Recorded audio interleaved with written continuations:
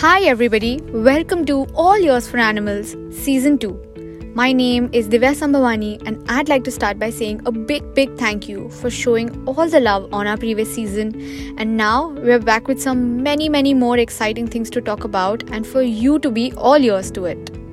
So without further ado, let's begin today's topic. Prevention is better than intervention. This one's going to be super interesting, so I hope you all stay with us till the end and make sure you don't miss your bonus tip. So, I guess most of you would be wondering, what do we even mean when we say these two words in this particular context? Prevention and intervention. We've all heard the phrase, prevention is better than cure. But here when we talk about our pets, All Yours says prevention is better than intervention. Let me tell you how it works. Let's begin with an example, taking the case of Lucy. Lucy, just like any other dog, loves to use her mouth to play and nibble when she's excited. She sees someone new and lunges to welcome them. Sounds a bit familiar? Yes, actually most of our dogs tend to do one or both of these things. Now, as Lucy's parents, we know exactly how she would behave, right? So what would we do when a new person visits our home? Probably, the parent would wait for Lucy to jump up and greet the new friend or warn him in advance of how their dog can be, and when she would begin biting their hand or hair as an invitation to play, that parent would pick up a favorite toy to Lucy, call out to her and ask her to go fetch it instead. This is a classic old school training technique of redirecting Lucy's attention to divert her excitement to something else, and voila, she leaves him alone, gets busy with the toy, and it's a good day for everybody. But what if I tell you that there is a better way this situation could have been handled? What we saw here was an example of intervention, where mid-crisis, the parent decided to intervene and work on it. What if this entire situation could have been prevented altogether with a better alternative? Let's go back to the same scene, shall we? We take the same case of Lucy. Same dog, same parents, same situation, just a different solution. The doorbell rings, new person is about to enter, but before the door opens, what does the parent do differently this time? Because he knows how the scene would pan out, and to avoid making the person uncomfortable with Lucy's overly excited approach, he walks over to Lucy, gives her an interesting toy to play with, a toy that she gets only during specific situations so that it maintains its value of a forbidden fruit, making it much more desirable for your dog. When Lucy is busy going gaga at the new toy, the parent opens the door and brings the stranger in.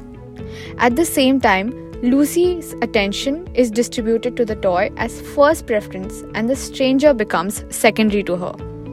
Even if she does let go of the toy and run to greet the new person, she can always be offered the toy again to get her attention back, and since she has already experienced the joy of playing with it, there is a high possibility that she would go back to it. In case not, there is always another way. Hand over the same toy to the stranger and ask him to hold it up as an invitation to play. This way, both her needs of playing with a toy and playing with a stranger are met as one, and while he throws and she runs to fetch, it's a happier day for everyone. That is what we call prevention. So why would we do this? You see how the parent, being a keen observer of his dog's behavior, was able to make sure that a difficult situation like this was prevented beforehand. To make it easier to understand, here's what we are trying to say. Intervention is when you redirect your dog after he's already triggered, which may not always work out. Rather, we advise you to practice prevention, which is knowing when your dog is about to be triggered or will be triggered, and you redirect him in advance with something of a higher desire. This episode was a pretty easy and a quick tip that I wanted to share with all of you. Our animals will listen to us when we observe them intently and learn what they are really trying to say. Training them to stop doing something is just suppressing a symptom of a deeper need that they are trying to fulfill. When we become all ears to what they are asking for, training them to understand the difference between what is acceptable and what is not is much easier. This brings us to an end of today's episode. But don't worry, I'm not going to leave you without the bonus tip. We learned all about prevention and intervention in today's podcast. But how do we implement this? Trust me, it's not that difficult. Let me help you. It gets easier when you're conscious about it. So first things first, take a week to observe your dog's behavior. If you want, you can also maintain a diary where you write down what you see. When you observe, list down all the trigger points for your dog. For example, what makes her happy, what makes her anxious, etc. Then understand what is serving as a difficult situation for you and for her, and how would you like to change it. Once you are aware and have noted it down, create 2 columns with one saying prevention and the other saying intervention. With each situation, fill in the columns with what kind of intervention measures have you been using all this time, and instead, how can you replace them with preventive measures that will improve the situation. So once you do, you yourself will learn how you would like to implement this as all year's golden rule of training. Thank you so much for tuning in today. We hope you enjoyed today's talk.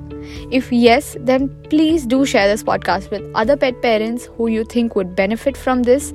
And for more training tips and fun, don't forget to follow us on Instagram called All Yours for Animals. See you next week.